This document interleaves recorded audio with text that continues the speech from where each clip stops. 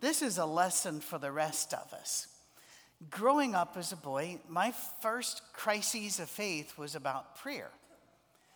And most of my crises of faith through my life have been centered around prayer. You might have thought they'd be centered around science, because science guy here, but no, science shows us that there are other ways to tell stories, and there are other ways to get where we need to be. And so that wasn't near the struggle of unanswered prayer. I had teachers that would make prayer seem like it was a magic thing. It was like when you wish upon a star, or you could just, rub a globe or something that something's going to happen. But you had to say the right words in the right way, and people are still pushing that. You see more books about that in Christian bookstores, where they still exist. There are a few. You will go and you'll find those books there, or you'll find books that will say, "Oh, we found the magic prayer in Scripture, and if you pray this particular prayer, it's almost like God has to do what you want Him to do." What an odd thing to think. There are about 4 years ago now, one of our brothers in Christ is just all about prayer. And I'm not talking about Albert here, but he's right there with him. And Albert knows this gentleman, and I didn't ask permission, so I'm not going to say his name. He's a wonderful man, by the way. And he has preached for this little tiny church in Calhoun, Louisiana, forever. And he holds a prayer seminar every year. He writes books on prayer, and he's all about prayer. And he got in touch with me, and he said, "Would you come and speak at our prayer conference?" And I said, "Brother, you know me. You don't want me at a prayer conference unless you want a rebuttal time to some of the things." And he said, "No, we want you." And I came and I spoke, and he's not invited me back, but we're still friends. The problem of pain and suffering doesn't really get me on the wrestling mat with God. Usually, I'll have my moments, but that's not usually it. It's just a problem of unanswered prayer. And let's do away with that silly response where people will say, "Oh, He did answer it. He just said no." Let's crack open our Bibles and see where He told us that was one of the options. You're not going to. It looks in Scripture sometimes as if it is magical. You come and you ask and you will get. That's not always the way it works. Sometimes, and if we're honest, we have had prayers that seem to have bounced off the ceiling. And we wonder why. And we think, well, this would have been a small thing for God. Why wasn't this one answered? Maybe that's why the book of Habakkuk has always had a special place in my heart. It looks like Habakkuk, but it's really Habakkuk. And it's a tiny book. It's an obscure book, but it has absolutely captured me from the time that I was just entering double digits, around 8 or 9 or 10. I found that book as we were reading through the Bible as a congregation. I was so excited when I hit the short books. Those were my books. I like the short books. You hit Psalms, you're going, "No, I'll never be seen again." But then you'd hit Habakkuk, and okay. But Habakkuk kind of rattled my cage back then, and it still does, but in a good way. Look at the first part here.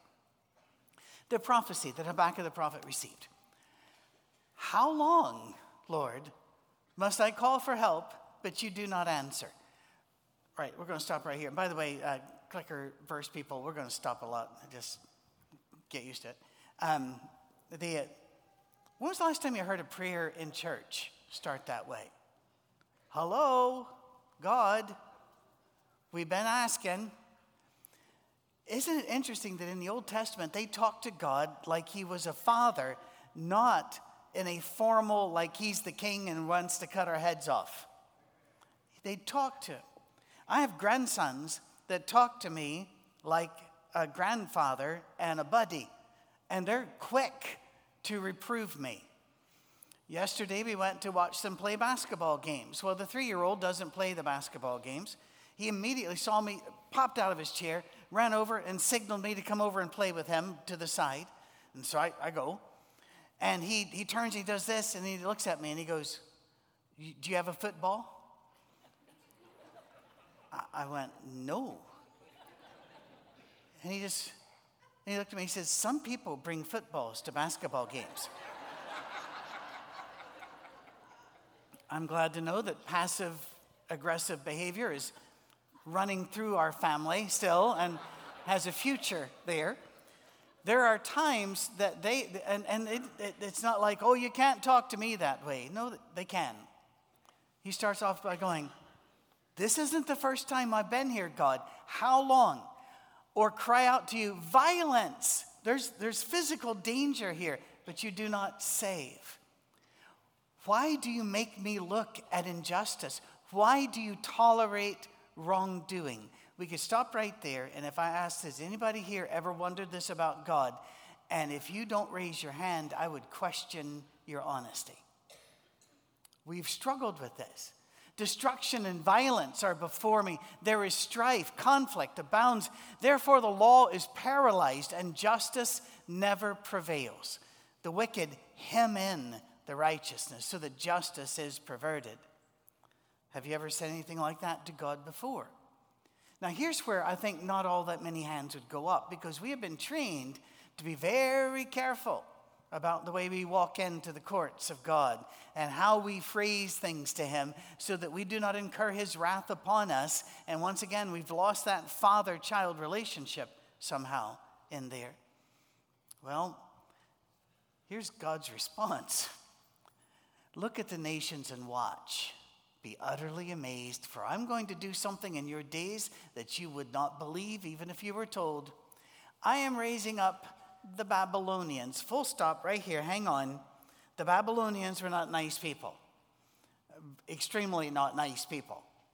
They had the habit of, once they took a nation, destroying its holy places, destroying its royal bloodline, and then those in the royal line that they wanted to keep, and the other useful, they would take and mutilate them, sometimes castration, but they also like to put hooks in the nose or hooks in the cheek and string them one to another and march them to Babylon. And God's saying, I'm raising them up.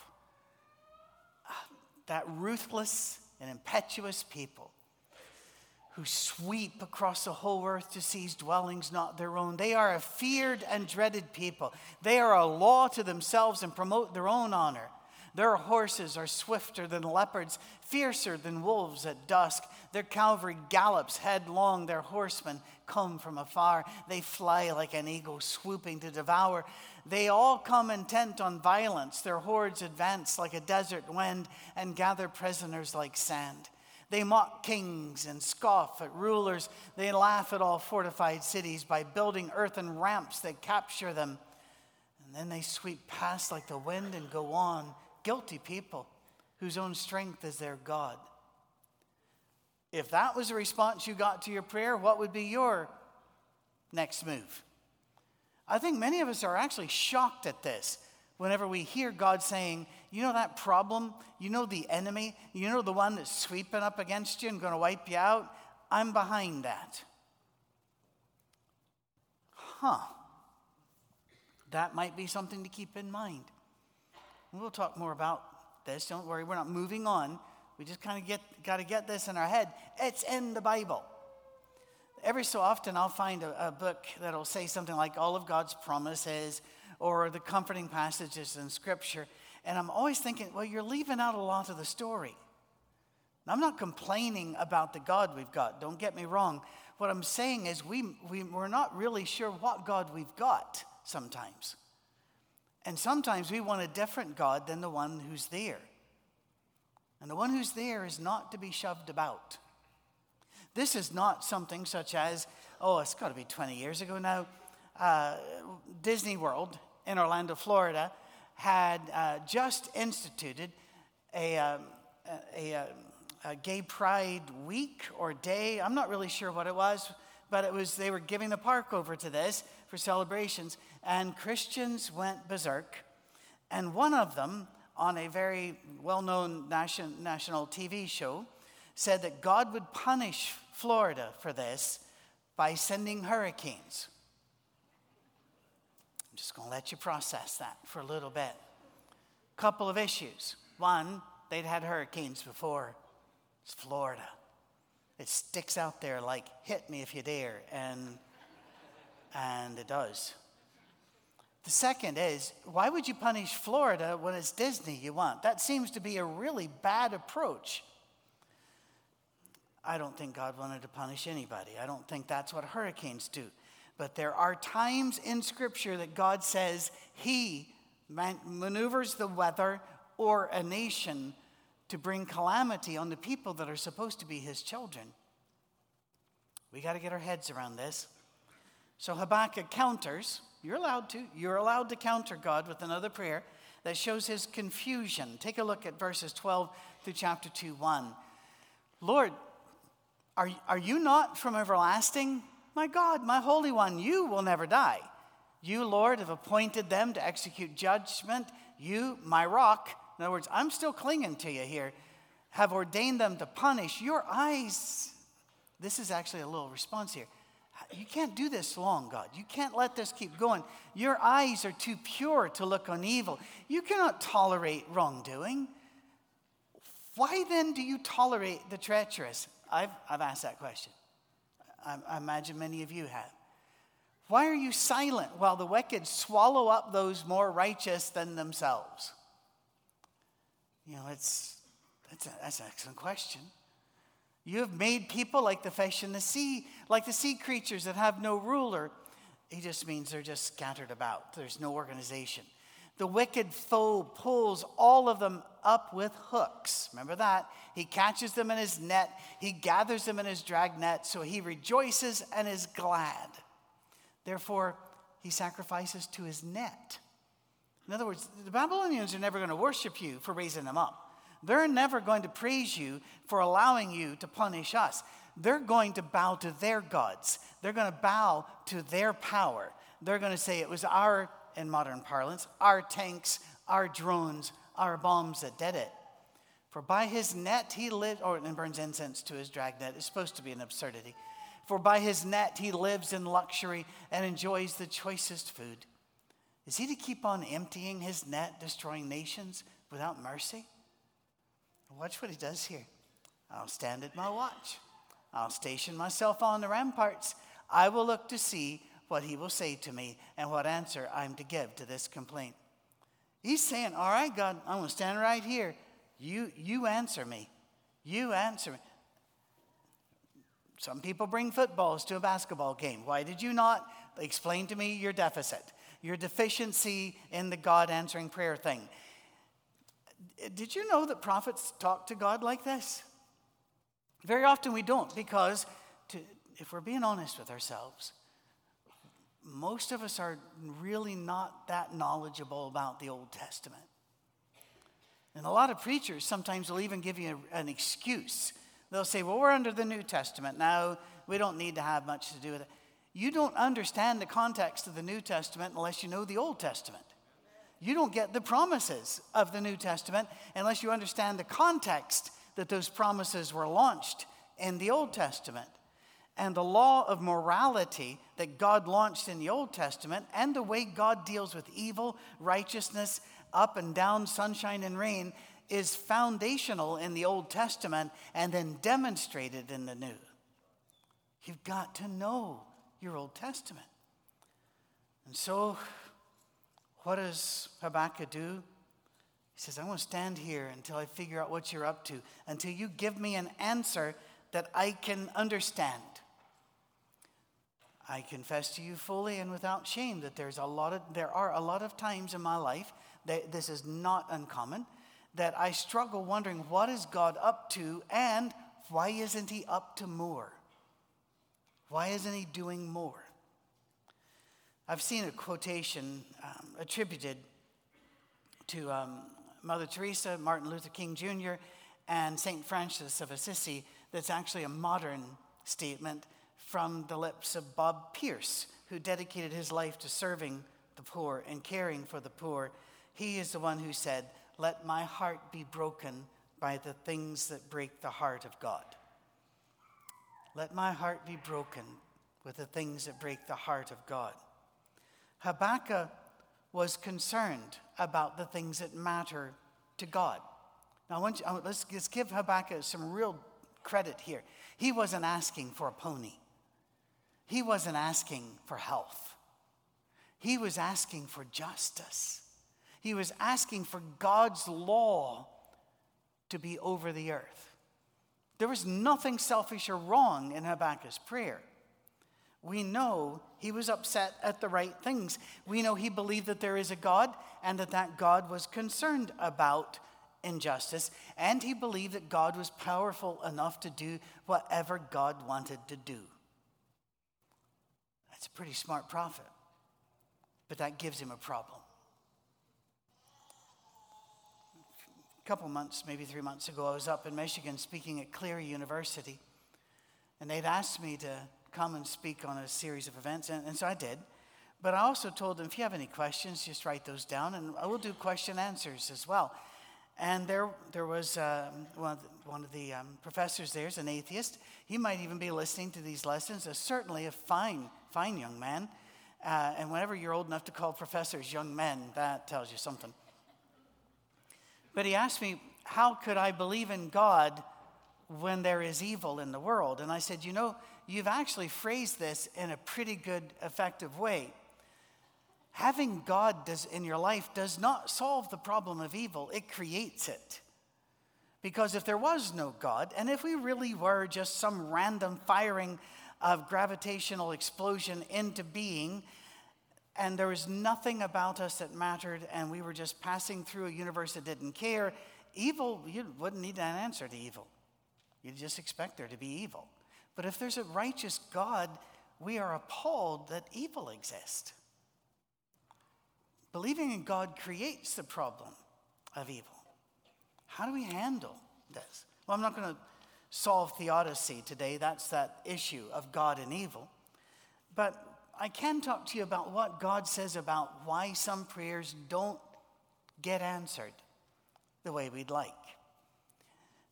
Jesus' brother, James, and there's some question over whether that's the James or not. I believe it was Jesus' brother. Gave us some reasons why some prayers seem to bounce off the ceiling and go nowhere. In chapter 1, verses 5 through 7, if any of you lacks wisdom, you should ask God, who gives generously to all without finding fault, and it will be given to you. But when you ask, you must believe and not doubt, because the one who doubts is like a wave of the sea, blown and tossed by the wind. That person should not expect to receive anything from the Lord. Some don't pray in faith. It's just kind of like rubbing a rabbit's foot, which I've never understood that. It's supposed to be lucky, but obviously it was not lucky for the rabbit. And therefore, I'm not sure why we would place our faith in this foot-based faith system. Others pray kind of like, well, I know you probably won't, but God. Or they pray out of duty, I guess. And I really do get that. I do. I dated a girl long ago who could not accept a compliment. And it was very frustrating. You could say, you look pretty, and no, this is wrong, your hair's nice, no, this is wrong. Whenever she would maybe do something for me or her family, I'd say that was nice, and no, it wasn't.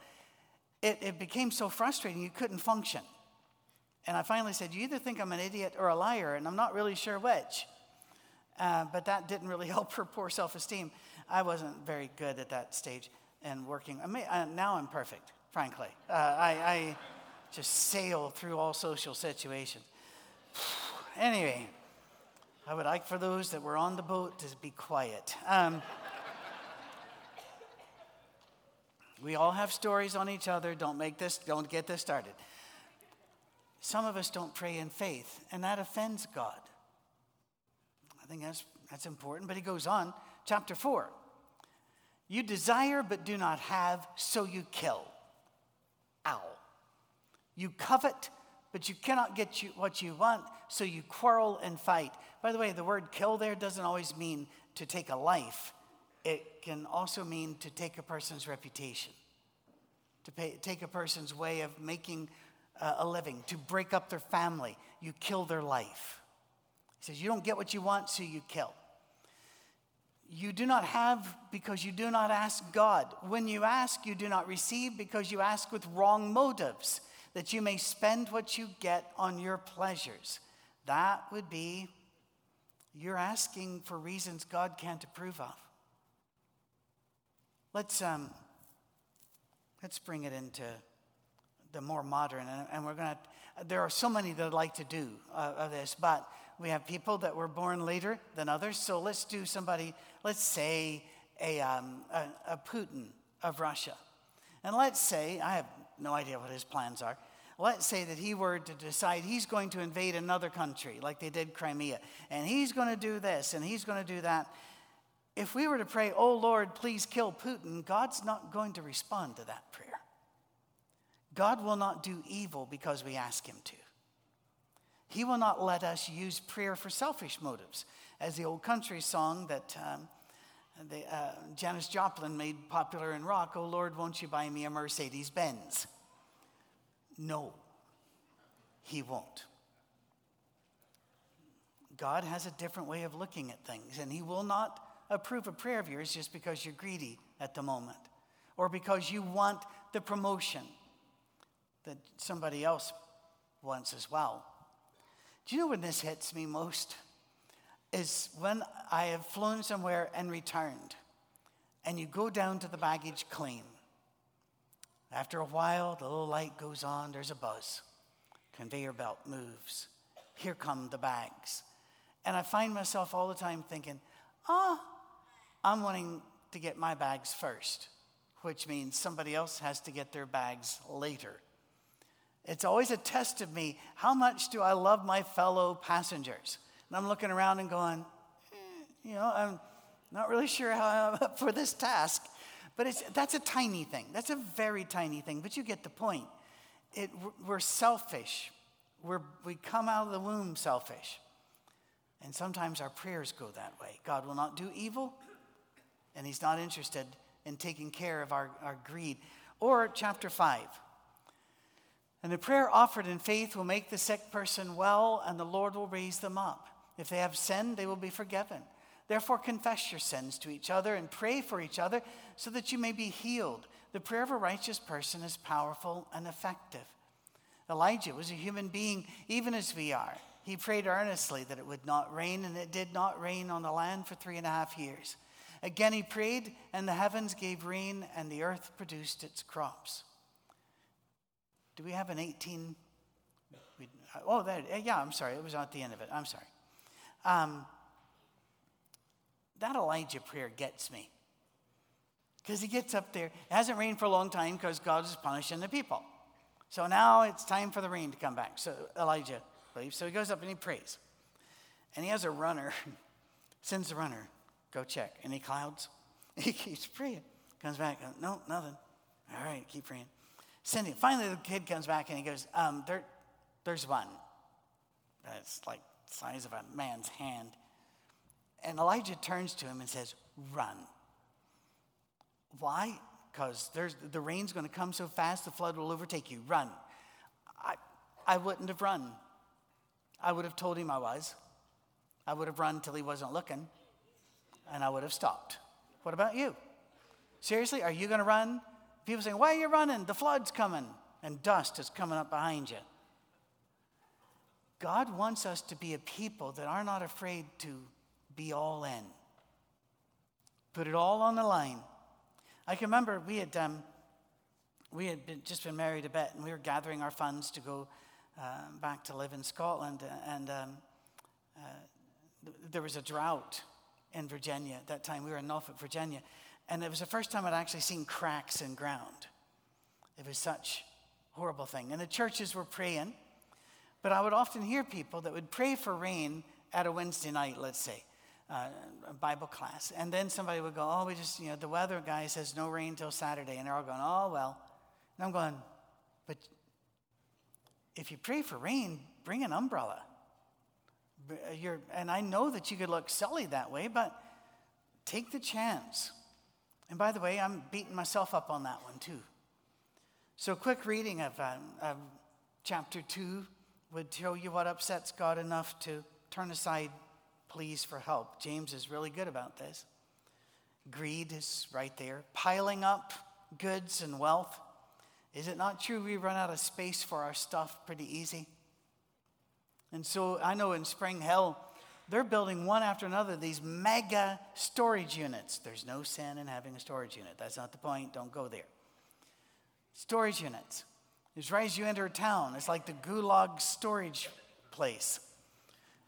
Why? Because we have too much stuff to keep it in the house. So we have to store it over there. We have stuff in our garage or garage, if you know English, that rust and goes bad. God says, sometimes I'm not going to answer those prayers. As he put it through one prophet, rust is a witness against you. That you haven't taken what I've given you and done with it what I wanted you to do with it. There are other, perhaps more obvious, like shedding blood and destroying things for our own purposes. And once again, it doesn't have to be literal blood. It can be to destroy somebody's reputation, family. Using alcohol to get sex, yeah, that's in there too. And now, not only do people do that, they post it on Instagram and Snapchat. They're proud of it.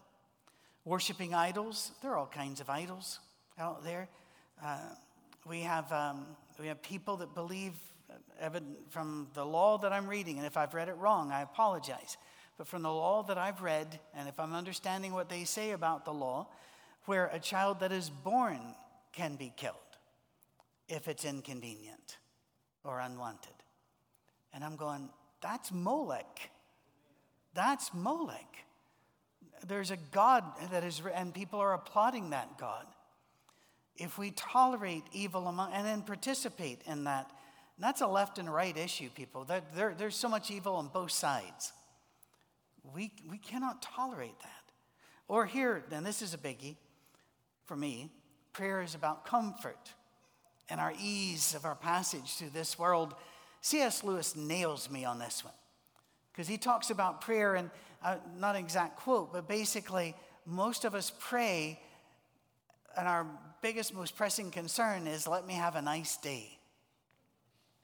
And oh my goodness, did he catch me right in the face with that one. I find myself doing that frequently. We need to think about what we pray about. James talks about the sick will be healed. Is that a magical promise that cancer will go away? No, please remember, your story doesn't end when your body does. God has other plans for you that outlast your time on the planet. This will seem to be but a vapor. You have somewhere else to be. You have something else to do. And sometimes your body has been worn out to the point it needs to stop. But you don't. And you will be healed in a land where there are no tears and there is no sickness and there is no dying, there is no crying or hunger. We have an earth-based measuring tool saying God has to answer our prayer on the planet. No, he doesn't. He has a lot of time of which we are not aware. Don't pray for the impossible, that we not die. Don't pray for something that goes against the will of God. Do we trust the mystery? Do we trust the mystery of God? I believe God is good. Even when I think goodness would require this and he's not doing this, I still think God is good. I just think he has information I don't have. He has a perspective that I don't have. And so I trust him. And as the scripture says, though he slay me, still will I trust him. Because something's going on that I don't see. There's a plan I don't get. It was a big thing, and I think they oversaturated the market for a while, and that saddens me because I found it fascinating. They would have people like the Jesus painter, but there were others in that ilk that while somebody was doing a presentation, they would look like just a complete abstract on a big canvas. And then right near the end, they would draw one line or they'd turn it upside down, and all of a sudden everybody saw the picture. Clear as could be. God is painting a painting, and we're not seeing all of it because that's not our job. Our job is to be faithful in the few things, Jesus said. So what do we do in the meantime? Oh, by the way, that word mystery, you don't want to overplay this, but that's got an old definition in Greek. That means a battle plan. But a special kind of battle plan that you didn't tell the soldiers about until the day of battle, so that it wouldn't get out. You kept that secret, a mystery. Well, what are you allowed to do then? Take your laments to God. If you don't know how to lament to God, read Habakkuk and read the Psalms. Over a third of them are complaints to God. Most of them resolve, not all of them. Most of them resolve in faith and trust. And God's the one that put those in the Bible, so read them. He filled Psalms with our laments. He filled the mouths of prophets and common folk with laments. Those prayers you've been reading, the 40 days of prayer, and then the awakened prayer, have you noticed how deep and varied these things are? And some are prayers of lament, and some are prayers of absolute faith. Go ahead. Talk to God. Ask Him. Even the absurd. Ask Him. Be a people of absurd faith, because our bodies will not live, but we will. Go for it. Go for it. Habakkuk 2, verse 20. It's a song. It's an admonition. It's a prescription for survival in the darkest of days. Habakkuk takes two actions to survive what is coming. His prayer and his faith did not stop what was coming. It came with horrendous consequences for many of the faithful, but with strengthening the ones who remained, who were able to continue on and bring us the Christ in Bethlehem hundreds of years later. Habakkuk remembers the might and history of God. In my article for the e-blast this week, that's what that was. Start tracing the history of God in your life, and it is staggering. I look among you, and I see the best friends I've had in my life. And the group that went with us on the ship, barely knew some of them at the first, but it was automatic trust, love, and friendship because of God. Look at what God's already done. I've caught myself doing this. I prayed for somebody's safety and they die. And I'm wondering, well, God, and then He reminds me, Patrick, you pray for people's safety every single day, and 99.99% of them are safe. That's true. We need to remember that. Habakkuk works his way through the history of God's people to remember that. And then the second, he decided to believe. He just said, all right, I believe. And to find his joy in God regardless of what happens that our eyes see, he would find joy in God. If you'll stand, please. I'm going to ask you to put that verse back up if you would, please. Thank you.